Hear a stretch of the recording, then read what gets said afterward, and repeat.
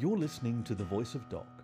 I'm Kaki, your faithful fireside companion, and today's story is Somewhere in the Cypress by friend of the fireplace Crimson Ruari, who has short stories in Heat 14 and Claw 1, and you can find more of his stories on his webpage.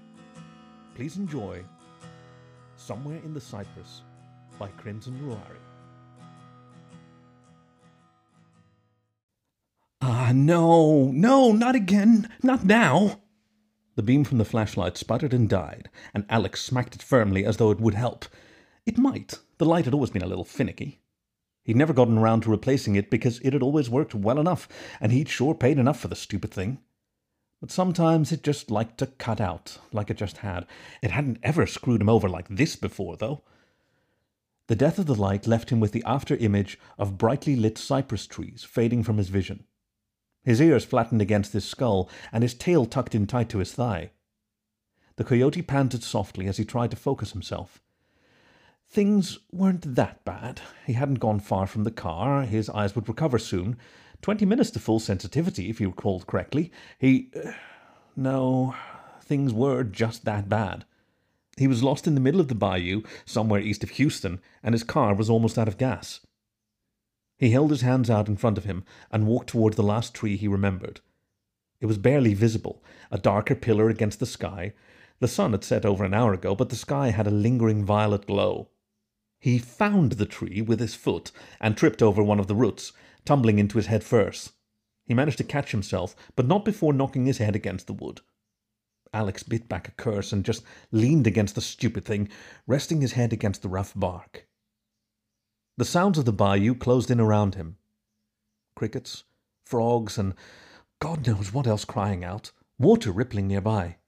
It was so noisy. Nothing like his mountains back home in Colorado.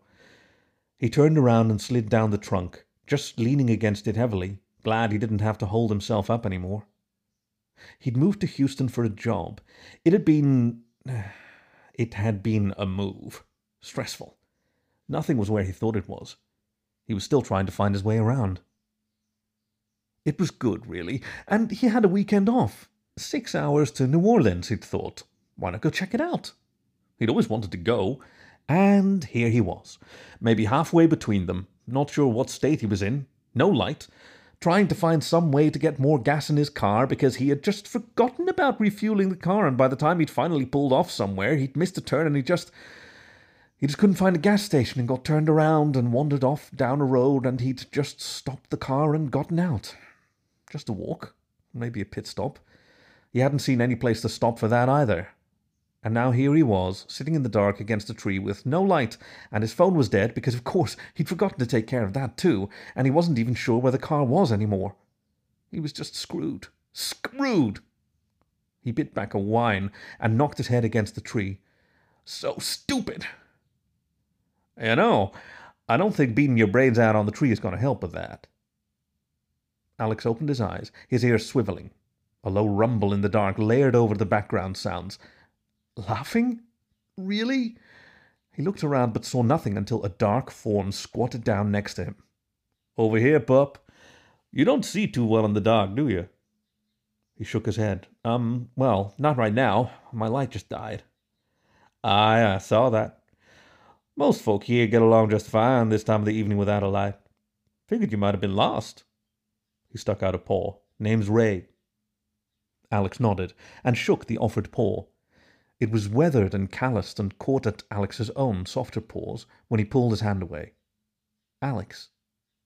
His eyes were adjusting slowly, and he could just make out a big hound sort of dog in the dark next to him. He ran a paw between his ears. Yeah, I'm lost. I needed gas real soon. Ray sniffed. Not all you needed, I'll wager. The dog chuckled. So, why'd you wander way out here, then? It's 5 miles to the nearest gas station. Has bathrooms, too, I hear. Well, He paused, then tried again. I'm just trying to get to New Orleans for the weekend, but I forgot to fuel up before I left, and I must have misread the signs to the gas station off the interstate, and He sighed and knocked his head against the tree again. I just moved down here. I'm not settled in yet. Another chuckle. Then a big paw clapped him on the shoulder. Yeah, didn't look like your folks came from these parts.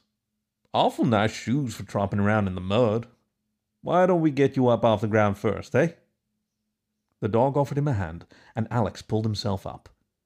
You leave the car out on the road, pup? Ray grinned, and his tongue lolled out of his muzzle. He seemed to be finding the whole thing rather funnier than Alex did. Yeah, I mean, I pulled off to the side, but it's at the road. Well, that's more sense than some have. You run out? No, I stopped first, but there's not much left, and I lost track of it in the dark. Ray nodded. Well, I know the way back to my place, and I should have a can or two to spare. You don't drive nothing fancy, do you? Sort that needs high test? Alex felt his ears relax, returning to their normal position, each jutting out at its own angle from his head. His mother had always said that they seemed to have a mind of their own. No, thankfully it's just the Liberty. The dog nodded. Well, follow me then, and we'll get you settled. Only one road through here, so I'm sure we'll find your car soon enough. You ain't been lost long, right? The coyote stretched his gait to catch up, stumbling in the unfamiliar undergrowth and having to pick his feet up more than he expected. No, I don't think so. My watch is back in the car, and my phone too, which is dead, of course, so I'm sort of guessing. Ray shook his head. Well, pup, I'll get you sorted with a map too, then, and show you how to get out. Gas station might sell you a charger, if I recall correctly. It'll all be fine. Alex let out a long sigh, feeling the tension draining away. Seemed to him that might just be true after all. This was Somewhere in the Cypress by Crimson Ruari, read for you by Kaki, your faithful fireside companion. For more stories, you can find us wherever you get your podcast or on the web at thevoice.dog. Thank you for listening to The Voice of Dog.